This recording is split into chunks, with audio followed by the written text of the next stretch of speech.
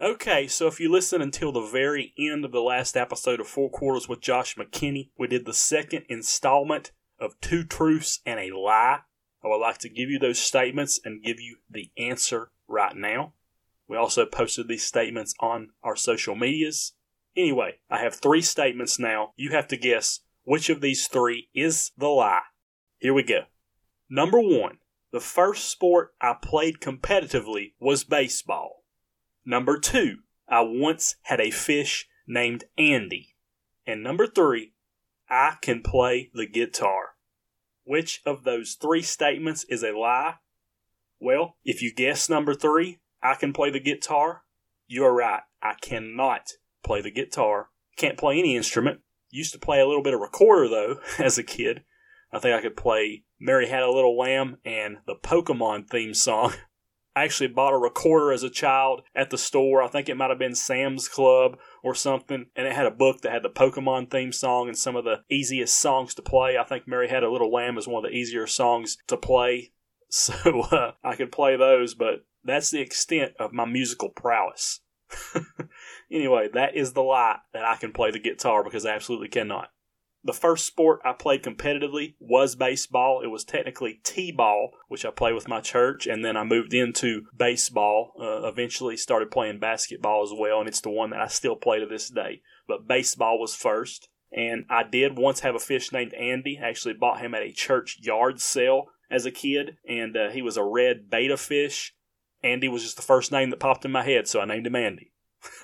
So that is 2 truths and a lie. I cannot play the guitar at all. Alright, that's going to bring us to episode 56 of Four Quarters with Josh McKinney. Thanks for tuning in today. On today's show, we're first of all going to have not a podcast shout out, but a website shout out. I'm going to give some love to a website that is very near and dear to me. That's coming up first.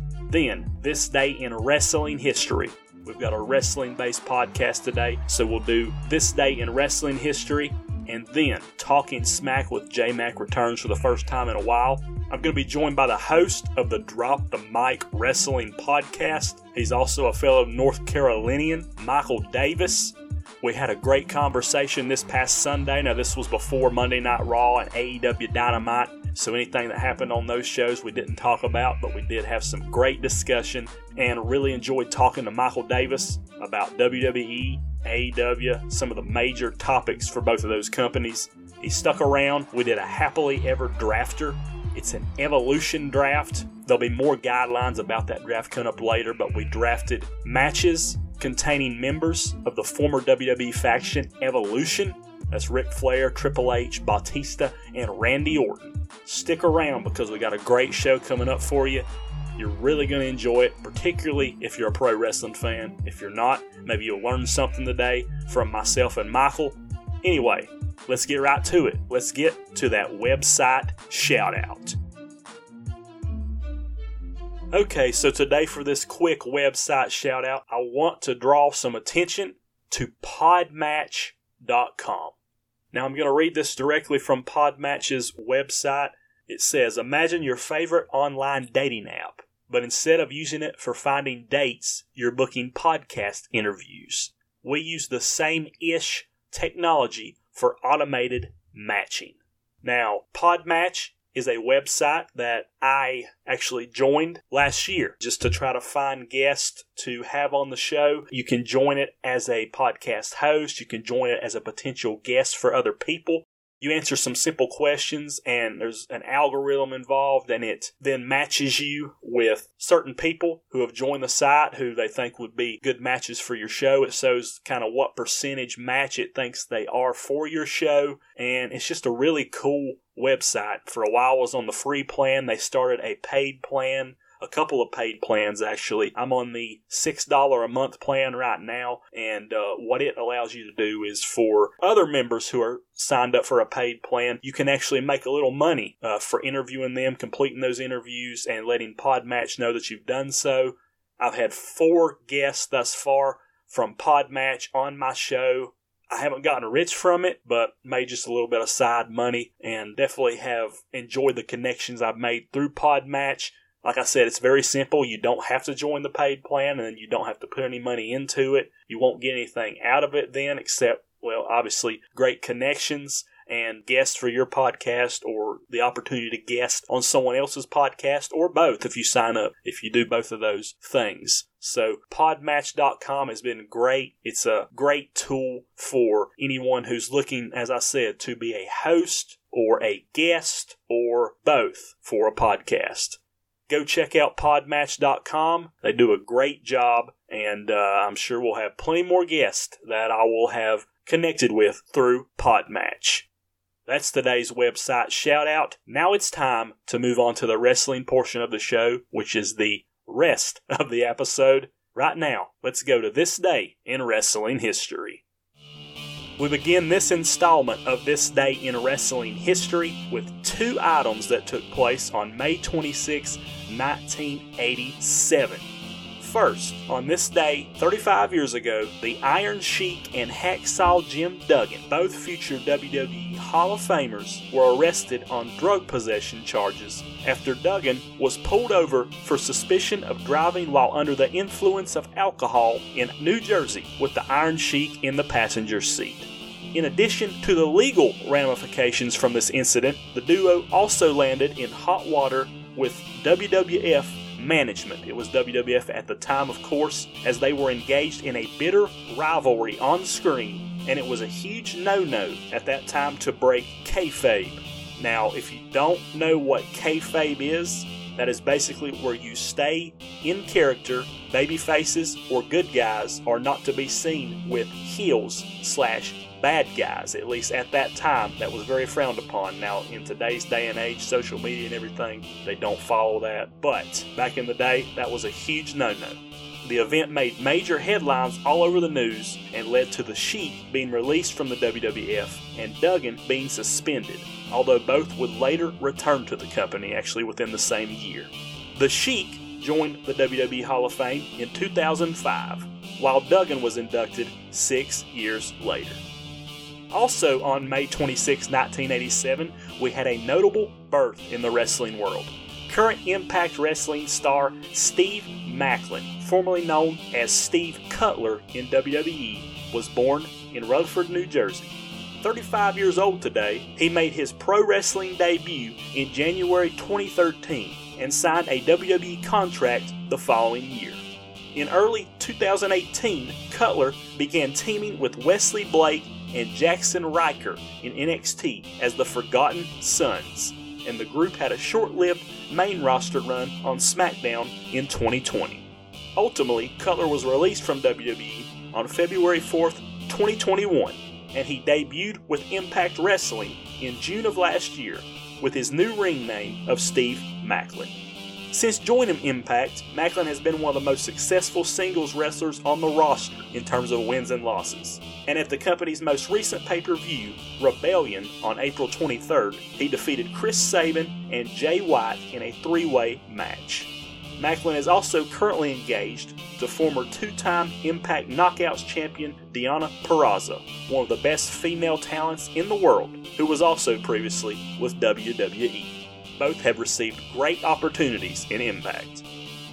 Finally, we move to May 26, 1996, when WWF held the In Your House, Beware of Dog pay-per-view event at South Carolina's Florence Civic Center, although a severe thunderstorm in the area caused the power to go out during the broadcast, resulting in fans at home missing most of the show. Consequently, a second night of the event was added 2 nights later, called Beware of Dog 2 in North Charleston, South Carolina, that featured a re-airing of the 2 matches that were shown on the original broadcast before the power went out, and 3 of the matches that were wrestled in the dark or in very low light 2 nights earlier being re-wrestled live for those in attendance in North Charleston and those watching at home. To this day, no other WWF/WWE pay-per-view has been held in South Carolina. And by the way, the version of this show that's available on Peacock goes straight from the WWF Championship match where Shawn Michaels and the British Bulldog wrestled to a no contest on the original night of the show to the 3 matches that took place live 2 days later on May 28, 1996. making it seem like one seamless show. That's going to do it for this day in wrestling history. Now, I am very pleased to bring you the interview I had this past Sunday with Michael Davis, host of the Drop the Mic Wrestling podcast. As I said, obviously with this being recorded prior to Monday Night Raw and AEW Dynamite, there's no discussion of things that happen on those shows, but still a very timely interview, a very fun interview. You're going to hear it right now, my interview with Michael Davis in Talking Smack with J-Mac. I am now pleased to be joined by my guest for this week, Michael Davis of the Drop the Mic Wrestling podcast. Mike, how you doing today, man? I am doing absolutely fantastic. How are you doing, Josh? Doing well. Now, for the listener, we had a little bit of trouble. I had some technical issues on my end getting us started, so delayed it a little bit, but glad to be with you now and really looking forward to our conversation here today. I'm going to be talking about pro wrestling. I haven't done a pro wrestling-based episode in a little while. You seem like the perfect guest for that, having recently started your own wrestling podcast there, Drop the Mic. First of all, we'll just go back and talk a little bit about your wrestling backstory, how you first got into wrestling, around what time period that was, and what got you into it.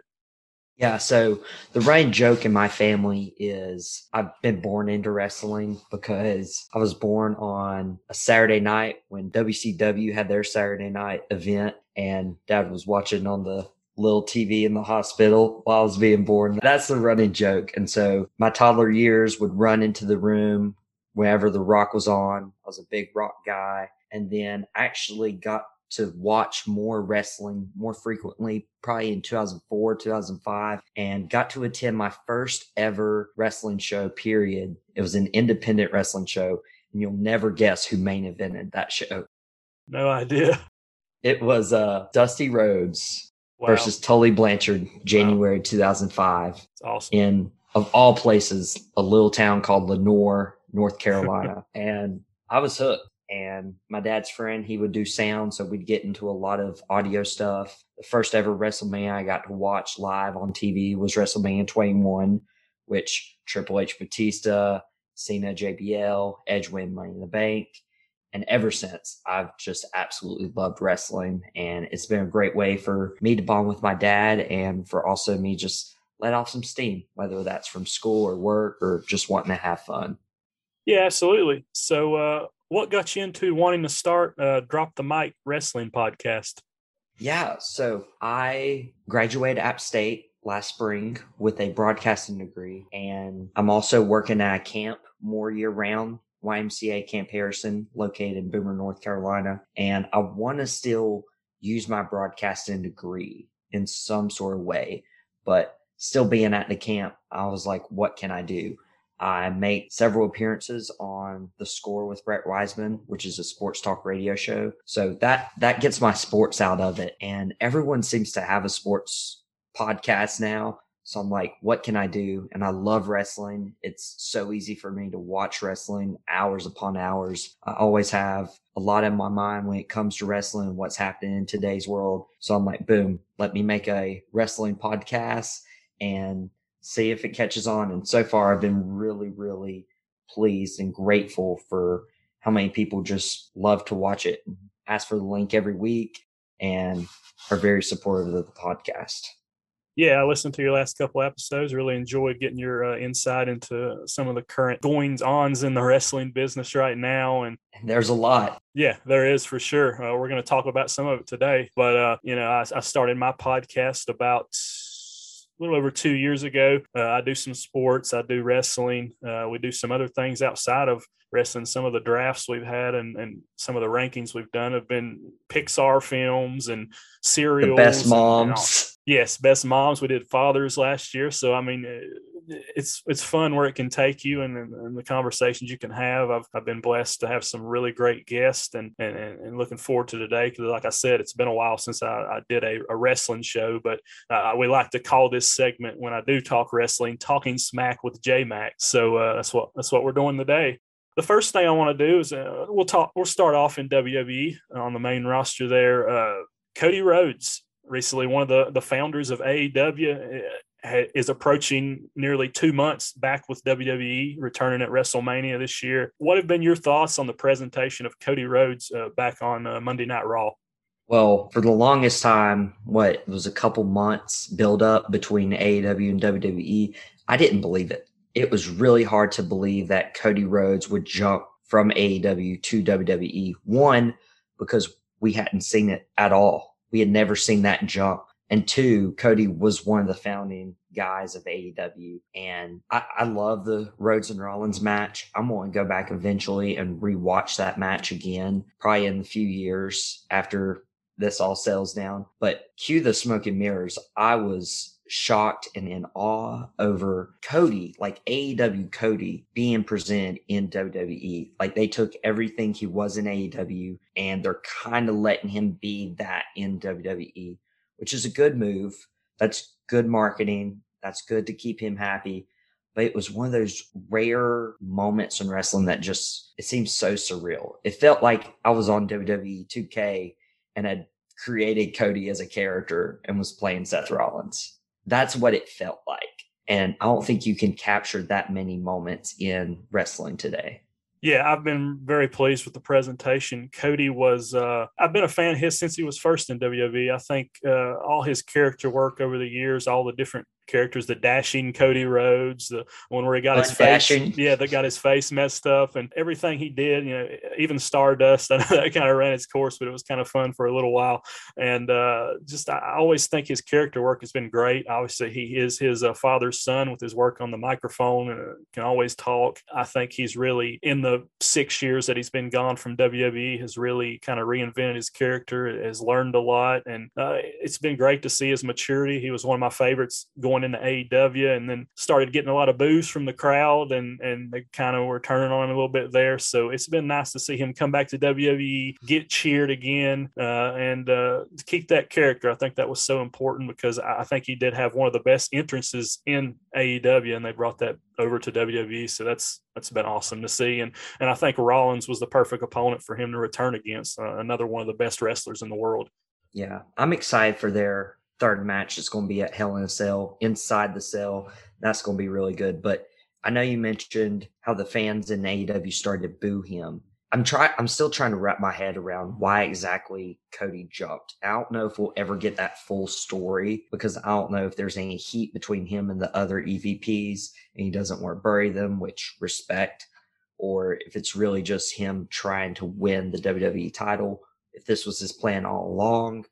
Do you think those boos had a little to do with it?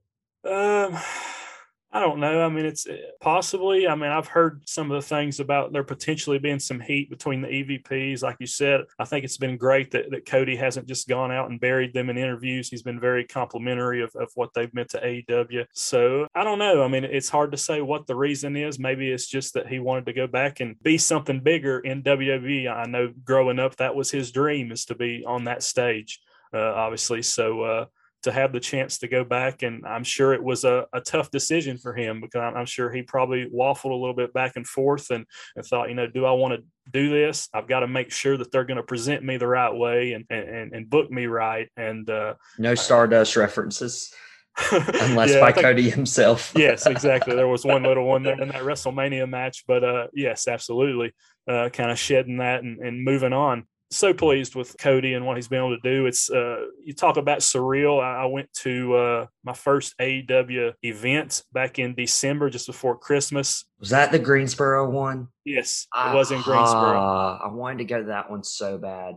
Yeah, and of course, Cody, right before Christmas, won the TNT title from Sammy Guevara that night, and he got a lot of boos that night, and I was one of those who was a big Cody Rhodes fan and was happy for him, and of course, he kind of wrote himself out of the world title picture there early, and so I think that was another thing where he was kind of pigeonholed he didn't want to go back on his word for that, so it's going to be interesting to see in the future if this opens up the door for, I know you talked a little bit about it, how you thought MJF, for instance, should stay in AEW because he's not going to be able to say a lot of the things he can say on the mic there in WWE and all that. But you wonder, I mean, he's very close with Cody and some of the others that are close with Cody and such.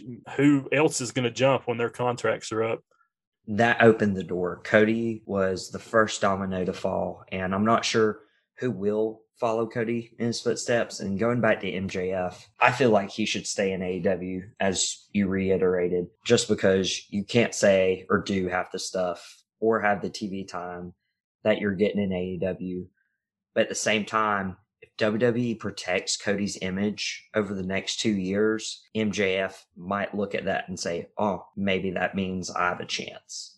Yeah, because you hear all these things about, obviously, WWE is going to be very interested in bringing MJF in because of his name value. They're going to be interested in bringing someone like a Jade Cargill in at some point. I could see Jade. For sure. She's there's definitely, I think she's one of the ones that could likely jump, but it's going to be interesting to see. I do think AEW's roster is getting bigger and bigger. They're signing a lot of people, and you're starting to see some contracts not being re-signed now by AEW that are coming up. So it'll be interesting. You know, you're going to see definitely a Chris Jericho will go back and finish his career in WWE. I think that's pretty set in stone. I feel like he's going to make a return because he's going to be a Hall of Famer over there. And of course, he's got his whole sports entertainment Jericho Appreciation Society right now. Which is so genius. How do you get booed with a song like Judas that the crowd sings along to, still sings along to? How do you get booed in a pro wrestling fan base?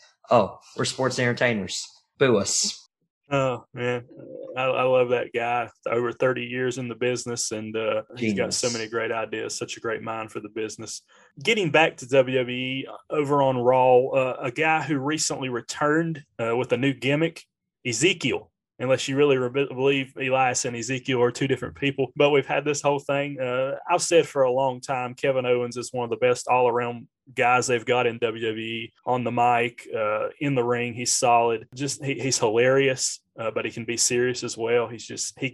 Really helps get any program he's in over just with his mic work alone. And I've enjoyed this little thing he's had going on with Ezekiel since he returned. I think Ezekiel is great at getting the crowd in the palm of his hands. He did it as Elias. He's done it again and reinvented himself with this character. And then them going with the Alpha Academy as well. Chad Gable's hilarious. Otis has some funny one-liners, and they've been a solid tag team since they put those guys together. What do you think of that whole program? Yeah, well, I'll admit the first night I saw Ezekiel come out, I was just shaking my head because I was such a fan of Elias, the guitar, the look. Like, he had the look of a WWE superstar, and he was doing well. He could get a reaction from any crowd, no matter what city or town you were in. So I'm like, really? Ezekiel? And like you said, Kevin Owens has kind of made me a fan of this program, where it's like, no, I'm Ezekiel. I'm Elias's younger brother. Because again, we saw Elias' tombstone last year, and they've continued that. This isn't one night he's LA Knight and the next night he's Max Dupree. I guess I kind of spoiled SmackDown. Nobody saw that. But it's actually a story, which is all I want from my TV. Like, I want a story. If I don't have anything to connect the dots to or anything to make sense with, what are you doing? And at the very least, WWE has repackaged Elias / Ezekiel, and they're doing a story with it.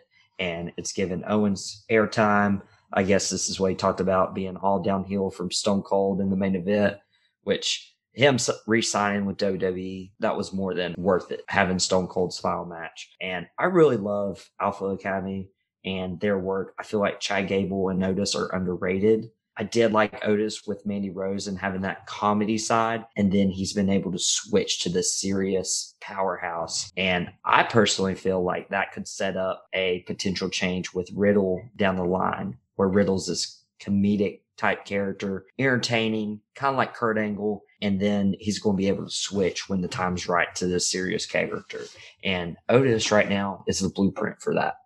Yeah, I wasn't sure what to think. You know, you mentioned not sure what to think the first time Ezekiel came out, but Otis, I wasn't sure going to this serious side and how this would work, but it's just been great. I love the shoosh please from Chad Gable. I just love that whole character, and the guy can absolutely go in the ring. I mean, there's no doubt about it. Obviously, he and Otis both with amateur wrestling backgrounds and what they've done there, so they are legit tough guys, but can back it up with comedy, and that's something that you look at a guy like Kurt Angle was always able to do so well, is blend comedy and then some seriousness and some just great mat wrestling. And it's something that I think is needed to maybe bring a little bit more legitimacy to the ring as well.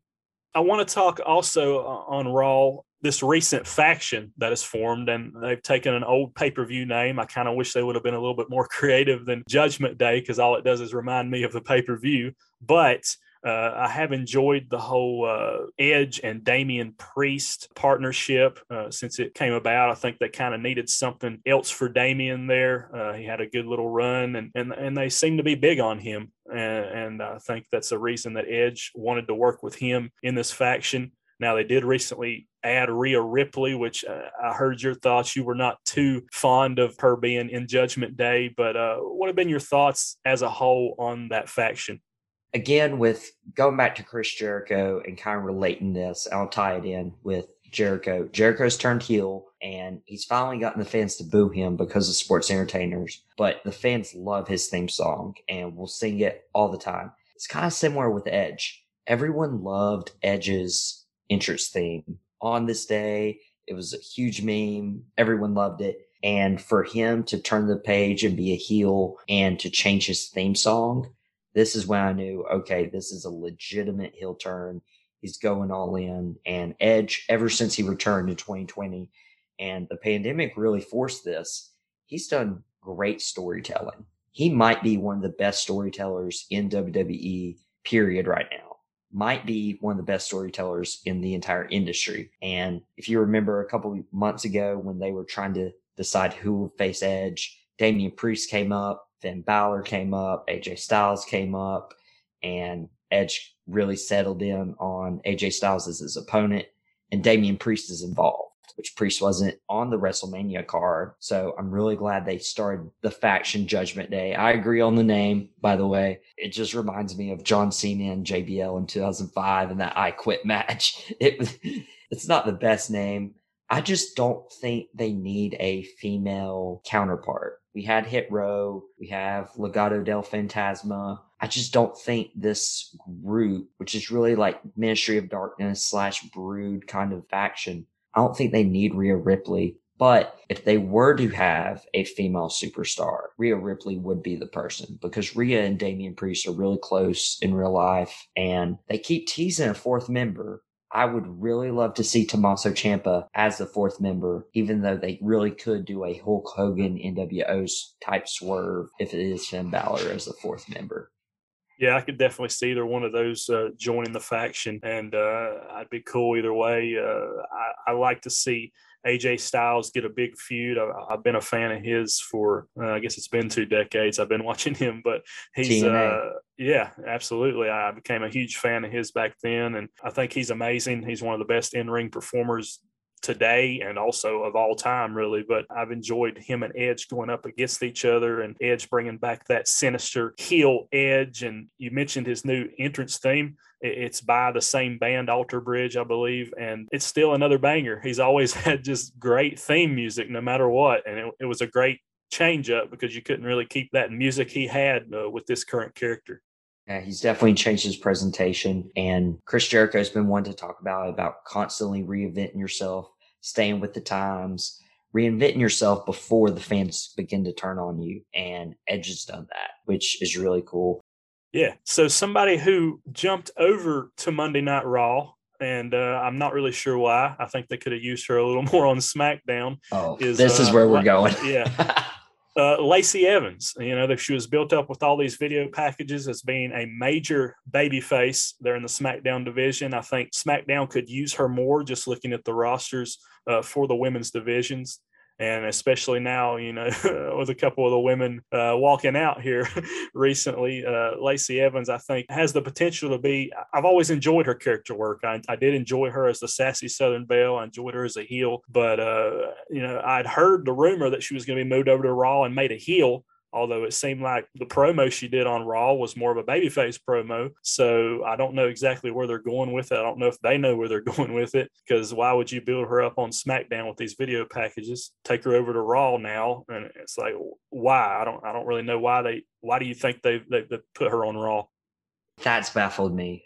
If you look at SmackDown right now, obviously you have Ronda Rousey as your SmackDown Women's Champion. But over the last year, they lost Toni Storm. Toni Storm left. They haven't had Bayley because Bayley's still hurt. Charlotte Flair just left to take time off to get married to Andrade.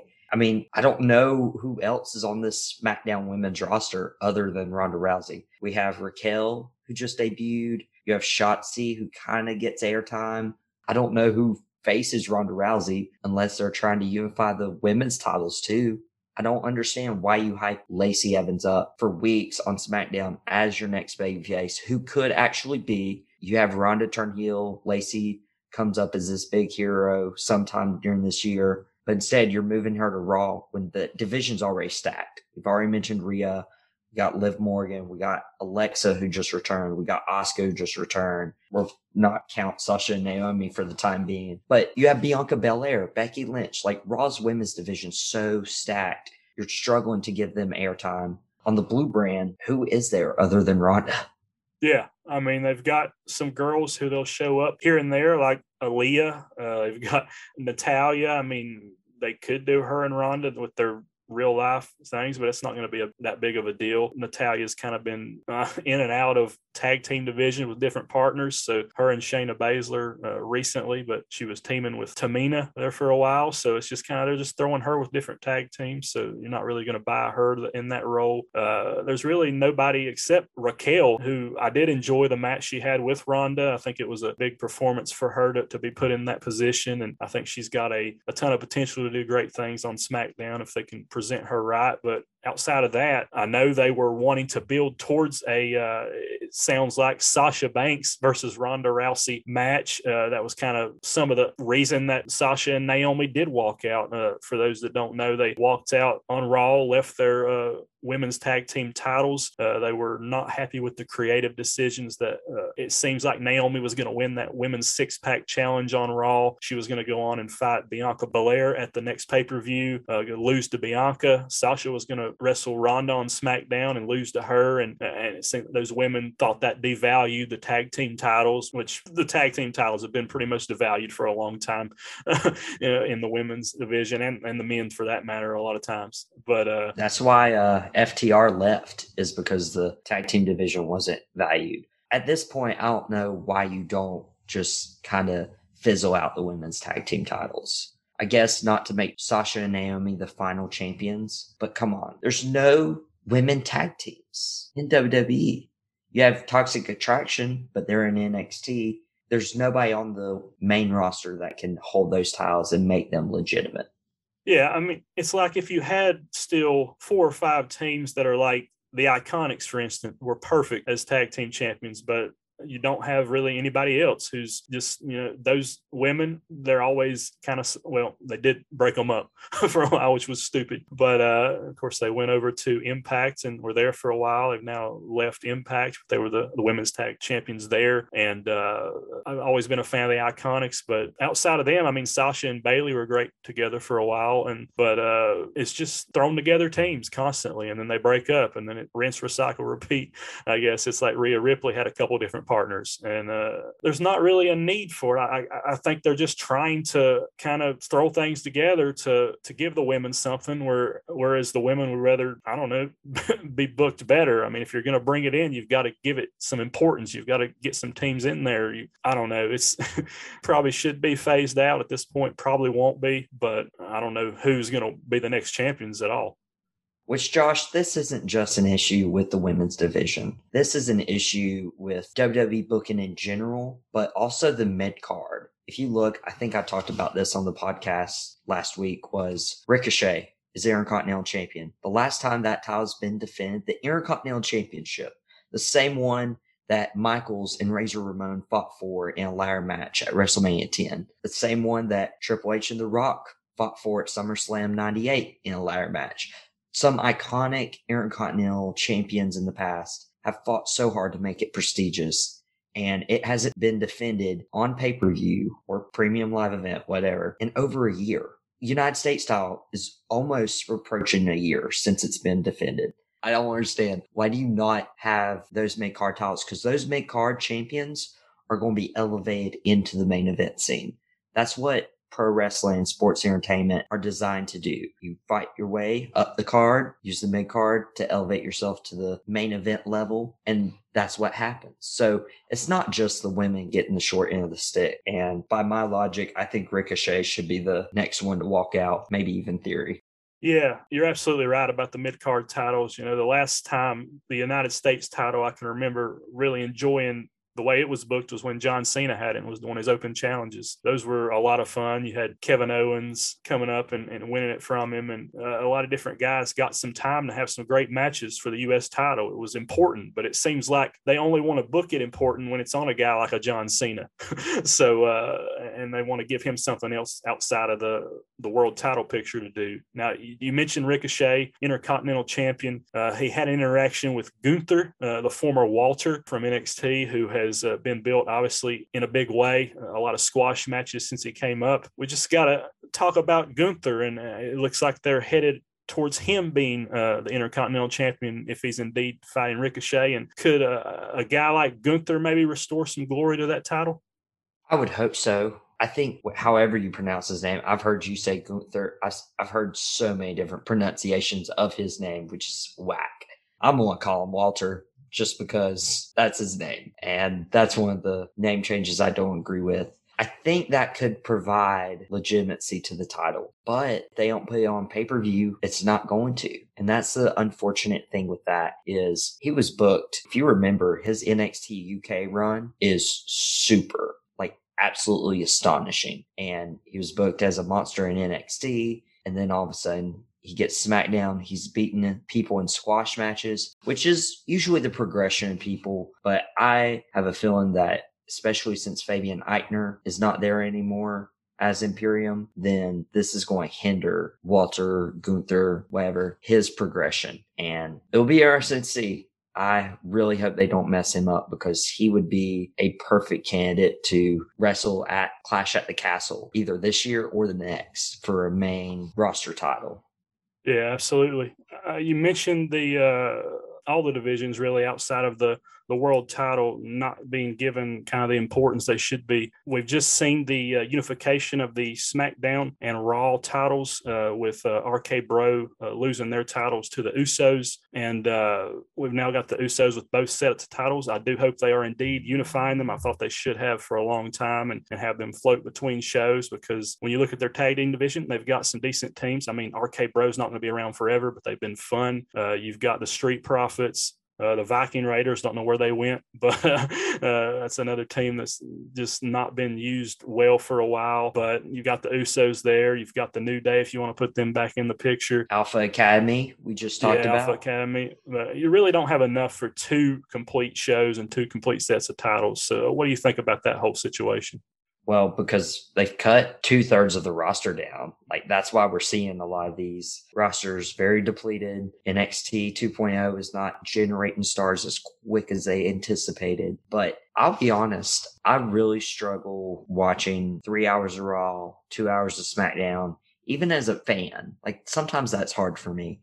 But this past week on SmackDown, when we heard that the Usos and RK Bro were going to unify the titles, I was like, okay, this is going to end in a no contest. We're going to get the actual match, maybe, hopefully, at Hell in a Cell. That's going to main event. But to have the actual unification this past Friday on SmackDown was so huge. That was okay, WWE, you did something right. You shocked me, by the way. And you don't get many Raw, no pun intended, reactions from the crowd like that. If you remember, they did several shots in the crowd and young kids were scared. Fans were crying as the Usos had won the Raw and SmackDown tag titles. They were decimating Orton and Riddle. that was a genuine reaction. And to be able to generate that just goes to show that the Bloodline are still top tier in SmackDown and in WWE. And they had great working partners with Orton and Riddle. And that was a moment. That's what I want from a wrestling show. When I sit down, I want to be like, okay, at some point in the show, I want a memorable moment. If it's not this week, I hope it's in the next few weeks, even next couple months. I need that memorable moment where I can look back and say, hey, this is one of the defining moments of SmackDown. And they delivered. That was great match, great main event. Made watching SmackDown worth it. And overall, pretty good show. Yeah, I completely agree. SmackDown was really good this week, and enjoyed it pretty much from top to bottom. Like you said, there was a big happening there with the tag team titles changing hands. The Usos now with both sets, as we said, and we'll see what happens going forward with that. Hopefully, they book that right and bring some just some importance back to the tag team division. And I think it would be much easier done having it float between two shows, having one set of tag titles that way, and doing it that way. So hopefully they do go that way, but we'll see. You just never know. And let's keep in mind, this is all to set up for a potential main event at next year's WrestleMania in Hollywood. Like, this is all gearing towards Roman Reigns versus The Rock. That's our big payoff. And that's been the payoff for up to 2 years now. And if for some reason that match doesn't happen, that'll make this reign for Reigns and the Usos a little less special. Not saying it's not as good, but that's certainly what we need is Roman versus The Rock. Yeah, I would agree. It sure seems like we are headed towards on the way there to Riddle getting a shot at Reigns. We're going to see Randy Orton get a shot at Reigns. So I think those are going to be some fun matches to watch. I think those are two of the most over guys in the company, this tag team that they've done with Riddle and Orton. You take Orton, where just before this, he was burning the Fiend alive. He was like a sinister kind of heel guy. He burned the Fiend out of WWE. Yeah. Yeah, and he went from that to now getting some of the biggest cheers in the company. And Randy Orton is a guy who can do that. He's at this point not the legend killer. He's a legend himself now after 2 decades. And we'll have a little bit more on Orton later on in the show. But I did want to talk about one other guy who recently re-signed with WWE, and that's Sami Zayn. And, of course, he kind of thinks he's a member of the Bloodline right now, which is hilarious. I think he's been doing a great job. The match with Johnny Knoxville at WrestleMania was really fun to watch. I didn't know what I was watching at times with that, but it was just so funny to watch. He-Man power slamming Sami Zayn. Just a lot of fun moments in that. Now, I do have to ask, okay, because we're on complete different sides of the spectrum with that one. Do you watch Johnny Knoxville's movies? No, I don't. Okay. Because I thought that's why I didn't like it, is because I didn't get a lot of it. And everyone I've talked to loved that match. But I feel like I'm in the minority with, like, I didn't care for Johnny Knoxville to beat Sami Zayn at WrestleMania with this giant mousetrap that didn't even work correctly when you tried to use it. Yeah, I mean, I kind of do have a little bit of a quibble with Sammy losing. I think he loses a little too much for my taste.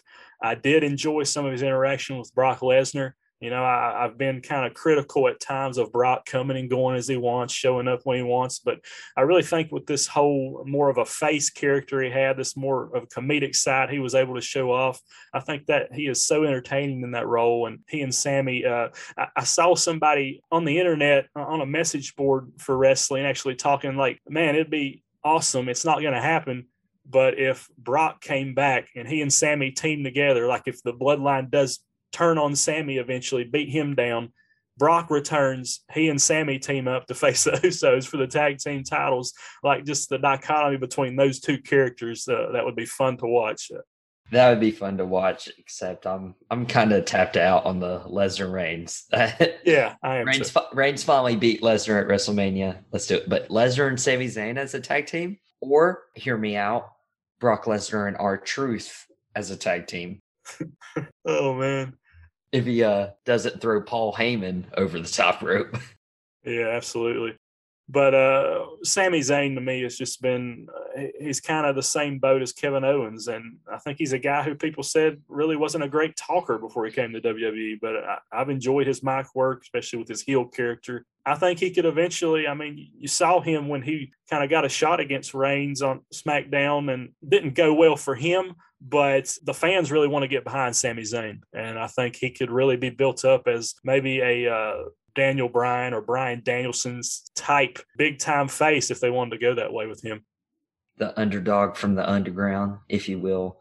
I've never been a huge Sami Zayn fan personally. I started watching him in ROH and he was feuding with Kevin Steen. I like Kevin Steen more. NXT, Kevin Owens comes, just power bombs Sami Zayn into oblivion.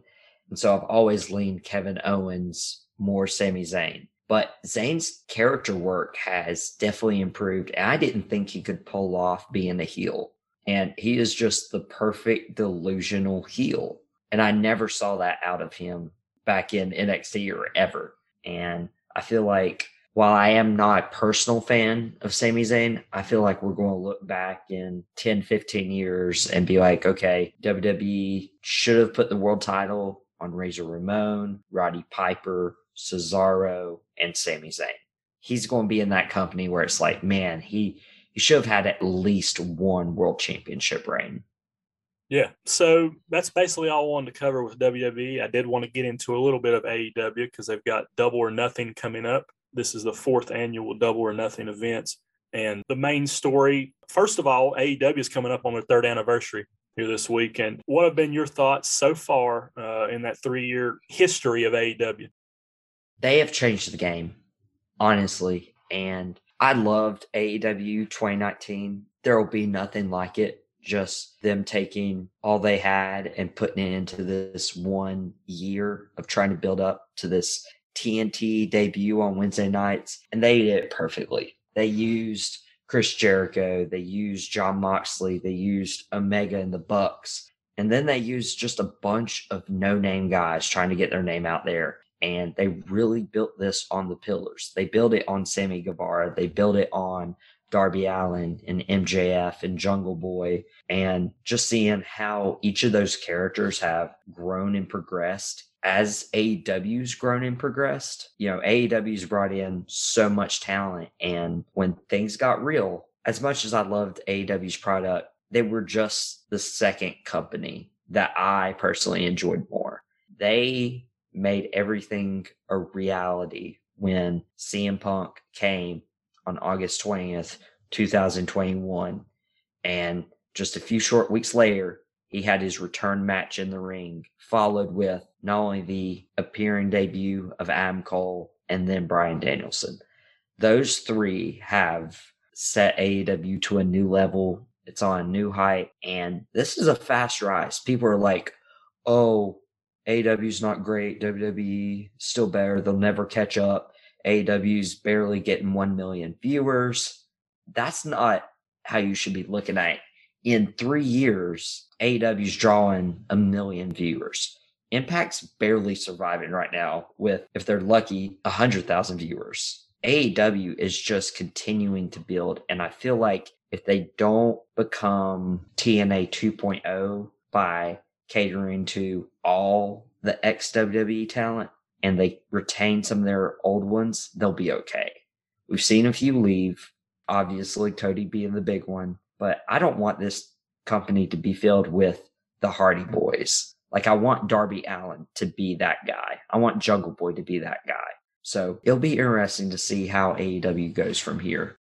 I agree. I have enjoyed AEW since its inception. There are certain things that I haven't liked, and I think they're getting a little bit bloated with their roster and signing a lot of guys. I cannot argue with any of the 3 guys like CM Punk, Bryan Danielson, Adam Cole, all home run signings for AEW there. Not all of their signings have been, but they're not going to be for any company. I think overall they've done a great job.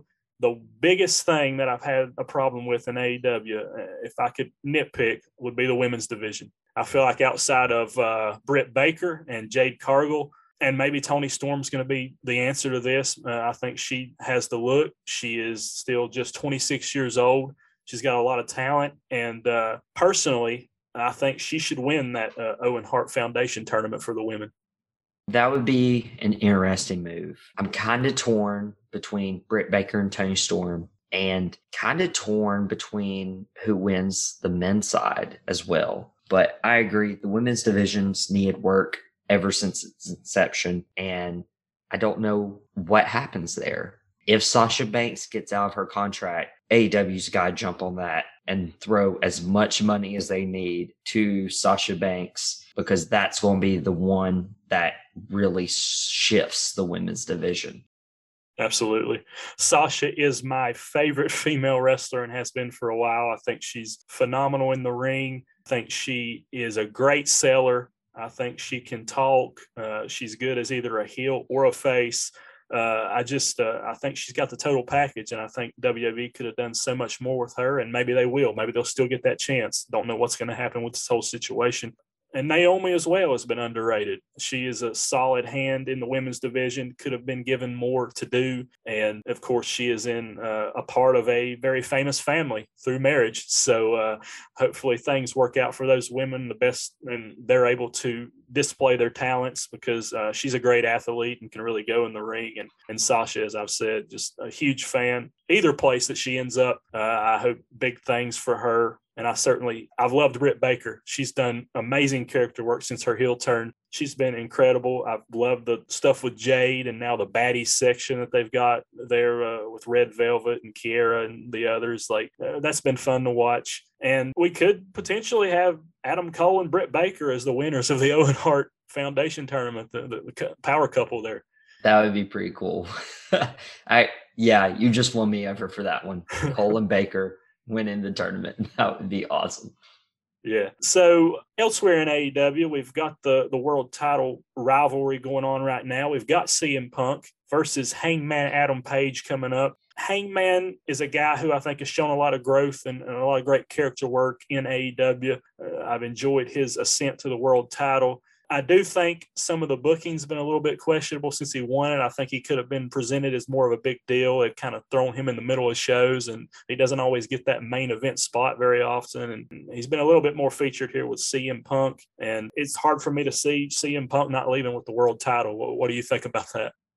I'm torn with who wins, and I have to agree on his title reign. Obviously, this was the payoff back at Full Gear where he won the AEW World Championship. Feels like forever ago. But that was the 3-year payoff where he finally got over the hump. He lost to Jericho in the inaugural title match and finally wins the world title. And not to say his title reign's been weak, because he's beat Bryan Danielson, and he beat Omega for the title. He beat Bryan Danielson in classic matches. He beat Adam Cole. Now he's going up against CM Punk. Those are the 3 guys we talked about moving the needle for AEW when they signed last year. And if CM Punk loses a match, I could see it being this one. I could see CM Punk legitimately losing to Hangman Page and it be okay, because CM Punk puts Hangman Page over. But on the other hand, if the Monday headlines read all over Yahoo and all the news outlets that CM Punk is AEW World Champion, do you know how many people are going to tune in to Dynamite the next Wednesday? I feel like if you're thinking from a rating standpoint, it'd have to be CM Punk. If you're thinking of a story standpoint, then you can go with Hangman Page, or you could go with Punk. So this might be the first time that Hangman Page has been the underdog since he became champion. And whoever wins, I can almost guarantee MJF is the next guy to take the world title. Yeah, and there's a kind of a ready-made feud with either guy for MJF. I know back before CM Punk ever made the move to AEW, kind of thought it was going to be Hangman beating Omega, thought it was going to be MJF beating Hangman then later. But there is that story with MJF and CM Punk that could still have a little bit more resolution, and MJF coming after Punk. So both of those are intriguing options. When we mention MJF, we've got to talk about this Wardlow storyline going off. Wardlow kind of breaking out a la Bautista back in the Evolution days. Thank you. What have you thought? What have you thought of the MJF Wardlow storyline? So I know you've listened to my podcast. Yes, by now. Yeah, I see so many similarities between Wardlow and Batista breaking away from Evolution, breaking away from Triple H's Stronghold. Same thing with Wardlow breaking through MJF and Wardlow putting in the ring and helping CM Punk beat MJF just writes the world title match perfectly if Punk wins. But back to Wardlow, he is going to be a star. MJF's already is a star, and it has went perfectly for AEW because they built MJF up to be the star. They put Wardlow with them, hoping they'd have this payoff, and they have. Like, this is a long-term story, long-term plan that's worked out for them. So pat yourself on the back, Tony Khan. Awesome job right there. And if you saw Dynamite, Wardlow just take those lashes, I didn't quite understand the following Cody and MJF storyline where Cody took the 10 lashes and they hurt. But then when Wardlow were taking the 10 lashes, he took it like a man until that final low blow. And that was just the extra detail that they had to put in there, which is great storytelling by AEW, where it's like, okay, you're not going to get these lashes. I know will make any man go down, and that's getting kicked in the mommy daddy button. Yeah, for sure. And yeah, they made Wardlow look like an absolute beast in that segment, and just going to be awesome to watch his rise and what is in his future.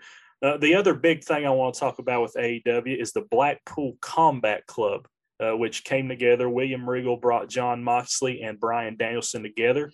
Wheeler Yuta has since joined. We'll see if some more younger guys join this faction eventually, but they've got a big match coming up, a 5-on-5 match. I think it's Danielson and Moxley are going to be teaming up with Kingston, Santana, and Ortiz against the Jericho Appreciation Society. That's been really fun to watch. The wrestlers, if you will, against the sports entertainers is kind of what they're going for with this. What have been your thoughts on all those parts? Which I know we mentioned earlier in the show about sports entertainers. You're going to get booed every time in AEW building versus pro wrestlers. And I don't know if this was the payoff they had in mind for it. Having the pro wrestlers, Moxley and Danielson, love the pro wrestling aspect. And Kingston, Santana, and Ortiz needed two more people, which I don't know where this leaves Wheeler Yuta. Maybe somebody gets taken out before the pay-per-view so Wheeler Yuta can insert himself into the match, which I feel like Wheeler Yuta needs to do something at Double or Nothing rather than just sit on the sideline. But William Regal coming in and being a mentor on screen to Moxley and Danielson. And it just goes to show how deep the AEW roster is and how overcrowded it's getting, because Danielson and Moxley can be in the main event in any promotion at any time for a good 30 to 60 minutes, and they've proven that. And now they're in a tag team together, and they don't even hold the tag team titles as of right now. That's how deep AEW's roster is right now, and it's incredible to watch. I'm excited to see where the Blackpool Combat Club goes. I don't know how long Kingston stays with Ortiz and Santana, and this will be a good way to see what the Jericho Appreciation Society has in them. Like, what does 2.0 have? Dane Garcia, this is going to be his big test. Jake Hager, still kind of there. He's really collecting a paycheck right now, getting to his Bellator stuff on the side, and he's there, and he'll do really well. But this is going to be an interesting match. It's not going to be a stadium stampede, but I hope we get a blood and guts match as the payoff here soon. We're going to find out. You mentioned the tag teams. The Jurassic Express have had the titles for a while now with Jungle Boy and Luchasaurus. There are so many tag teams in AEW. Santana and Ortiz are deserving of a nice reign. I could see FTR getting another reign with those titles. They've got some other titles right now, and they're in a babyface turn right now. As they're going on, the fans are really going crazy for them, and it'll be interesting to see what they do with them. I know Jurassic Express currently is kind of going against Team Taz's Ricky Starks and Powerhouse Hobbs. You've got Swerve and Keith Lee, so it looks like kind of a three-way battle there for the tag team titles. You've got so many others who could enter the fray at some point. What have you thought of Jurassic Express? Have you seen some growth with the partnership with Christian Cage for them? I have, and I know I referenced earlier in the show back in 2019 I looked at Jungle Boy and I was like, there ain't no way this guy is writing on his father's name. This Marco Stunt kid, you had this dinosaur who could move. And people who aren't familiar with wrestling, I'm not talking about a legitimate dinosaur. Don't trash the pro wrestling industry based on that comment. But I was like, okay, Luchasaurus has something. He has something in him. But these other two, it's like, nah. And Jungle Boy has exceeded my expectations and has just grown and grown and grown. I expect them to retain. I don't see them losing the titles in a triple threat tag. Never usually happens. But one thing I did want to say about Santana and Ortiz, if I may, I think they may have missed their window, unfortunately. They should have won those titles near the beginning of the promotion. And that tag team division's overcrowded now. We just talked about those 3 tag teams along with Blackpool Combat Club. And it's so unfortunate that Santana and Ortiz are just victims to bad timing and things out of their control. Yeah, absolutely. Definitely not for lack of talent on their part, because I think they're really great. Well, we've talked a little bit about some of the pros and cons of WWE and AEW today. I want to get into this draft that we talked about doing. Happily Ever Drafter is what we're going to do now. It's an Evolution draft. We're going to do, obviously, Evolution, former professional wrestling faction in WWE, Ric Flair, Triple H, Batista, and Randy Orton. Of course, Batista and Orton have both recently passed the 20-year anniversary of their WWE debuts. It's interesting how many different guys made their debuts in 2002 with WWE. I know you mentioned it a little bit, Brock Lesnar, John Cena. There's another one that's escaping me right now. Rey Mysterio jumped over in 2002 is what happened. And I think all of those except Brock Lesnar fall on a Monday this year. So they can run video packages on Raws for all 4 of those guys. But for this draft that we're going to do, like I said, Evolution draft. So those 4 members I just named, we're going to pick matches that contain at least one member of that Evolution faction, and just a little hypothetical fantasy draft. And you're going to have the first pick here in a minute as the guest, and then we will go back and forth. I'll have 2 picks. You'll have 2 picks until we each have 5. We must pick each member of Evolution at least once, but you cannot pick the same one in back-to-back picks. Like I can pick it if you picked one, but you can't pick them in back-to-back picks for you, for instance. And you can have more than one member. They could have been facing each other. They could have been teaming together, whatever you see fit, just picking matches. And in the end, I'll be putting these lists on social media. People will say, which list of matches they like best. And just which will be an obvious choice. Yeah, me. So anyway. Yeah. So anyway, Michael, you will have the first pick in the Evolution Happily Ever Drafter. All right, let me see if I can do this. With the first pick in the Happily Ever Drafter draft, Michael Davis will select Triple H versus the Heartbreak Kid Shawn Michaels, the unsanctioned match in SummerSlam 2002. If you remember, this was Shawn Michaels' return after 4 years away from the ring, and after a very short DX reunion, Triple H turned on Shawn Michaels and they beat the blood out of each other, buckets and buckets and buckets, which is why I really love the Ruthless Aggression era. And Triple H and Shawn Michaels just tore the house down and stole the show, and it's going to be regarded as one of the best matches they've ever had together, and then both in their individual careers. Yeah. So last night when I was sitting down to write down a list of potential matches, that was one of the ones on my list for sure. Certainly one of Triple H's most memorable matches, and Shawn Michaels returning and proving that he still got it after his comeback. And of course, Triple H had come back earlier in the year from his quad tear for that as well. So just a great match, very physical. And those guys were magic, whether they were together or feuding with one another.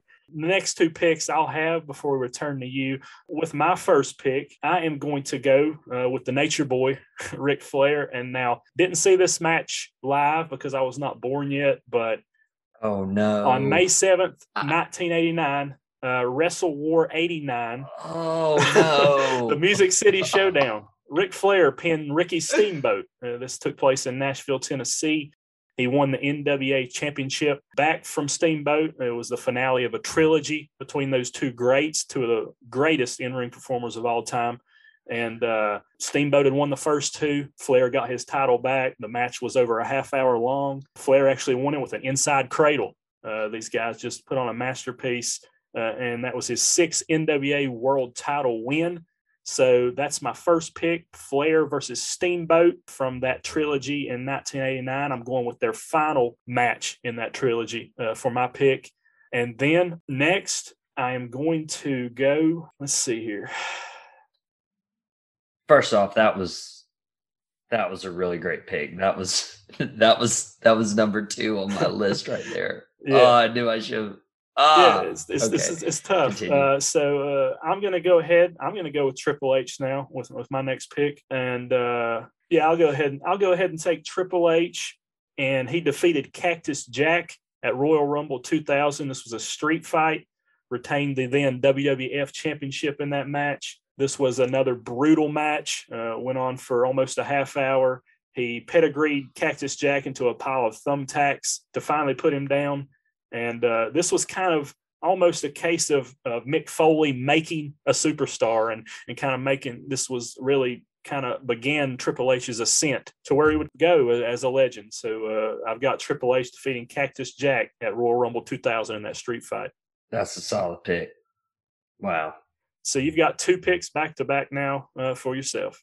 This definitely is shaking up my draft board. I have to ponder what I am going to do. This one's tough. So I'm going to have to go ahead and get my Randy Orton match. And I mentioned this was my favorite Randy Orton match, if you can recall, from Backlash 2004 versus Mick Foley. And this was an early one in Orton's career, but this made Randy Orton into a star. This is one of the most memorable Backlash moments, matches of all time. And we don't get the next 20 years of Orton without this match.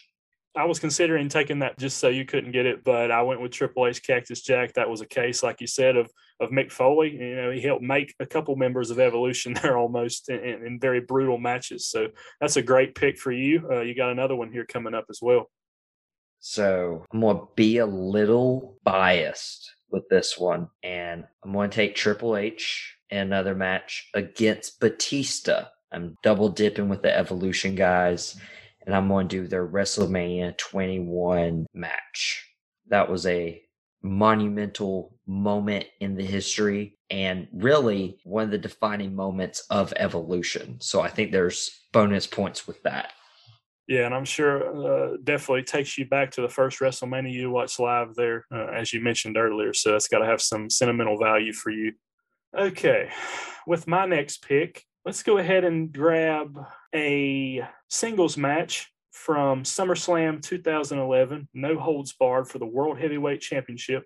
Randy Orton and Christian they had a great feud with one another, and that's their no holds barred match with one another. It was after Christian, it began as a face versus face feud, ended with Christian turning heel, becoming a whiny heel who wanted one more match with Orton. And this was a great match. These guys had great chemistry together in the ring. And so I'll take Orton versus Christian from SummerSlam 2011. And then with my next pick, let's see, I've got Orton, I've got Triple H, I've got Ric Flair. So that means I need the Animal Batista somewhere. I'm going to go with Batista versus Undertaker. Last man standing, Backlash 2007. Taker retained the World Heavyweight Championship in this match, but it was actually a match that ended in a draw. Neither man could answer the 10 count. This was during a great series of matches they had back in 2007. I'm going to go with Batista and Undertaker again. These guys had great chemistry in the ring. Interesting you didn't go with WrestleMania 23. Yeah, that was a definite option as well. All their matches were great together. I just decided to go with that last man standing there. So my last pick was Triple H Batista, so I can't use either of those two. So I'm going to take finally the Nature Boy Ric Flair. And while you took my Steamboat match, I have one of the most iconic pictures in professional wrestling history of Ric Flair, bloody, blonde hair, raising up the World's Championship inside a steel cage after beating Harley Race at Starrcade 1983. That was a classic. I got to rewatch that this afternoon right before we went on show. And yeah, Flair versus Harley Race. How can you beat that? Yeah, can't go wrong with two legends there. All right. Who you got for your last pick? I had toss up between two of these. And what I'm going to do is, instead of one match, I'm going to go with a match that involves three members of Evolution. We have Triple H, Randy Orton, and Batista versus The Shield at Extreme Rules 2014. And Evolution's role back then was to put The Shield over as the next big faction, in which they did, and brought us one of the most exciting matches of all time, right before Seth Rollins would turn his back on his brothers. Very interesting. Nice pick there to get three members in one for you. That brings me to the last pick of the draft. I'm debating which way I want to go because I could go any numbers of ways. I just can't pick Batista because I had him with the last pick. I'm trying to decide between two matches here. I've got a couple Ric Flair matches I had in mind. And first of all, I love Ric Flair, Shawn Michaels from WrestleMania 24. It's great. But I'm going to go back to 1992. Ric Flair wins the 1992 Royal Rumble in Albany, New York. And he lasted a then record 59 minutes, 27 seconds to win that match. And that's after the match, he gave one of his most famous promos where he said, "I'm going to tell you all with a tear in my eye, this is the greatest moment of my life." So I'm going to go Ric Flair outlasting 29 other men. And he entered that Royal Rumble third, and that Royal Rumble was for the World Heavyweight Championship of WWF at the time. So it was vacant at the time, and Ric Flair outlasted 29 men to win it. So I'm going to go with that match, Royal Rumble 92. It's a solid one. So that brings us to the end of our draft. Like I said, I will put these on social media and see what people think. Before we go, Michael, I just want you to let people know your social medias and where they can find your podcast. Yeah, so my podcast is on Spotify. It's called Drop the Mic Wrestling Podcast. We release a new episode every Friday. On Instagram at Drop the Mic Wrestling. We have a Facebook page, Drop the Mic Wrestling Podcast. Feel free, like, follow, share, everything.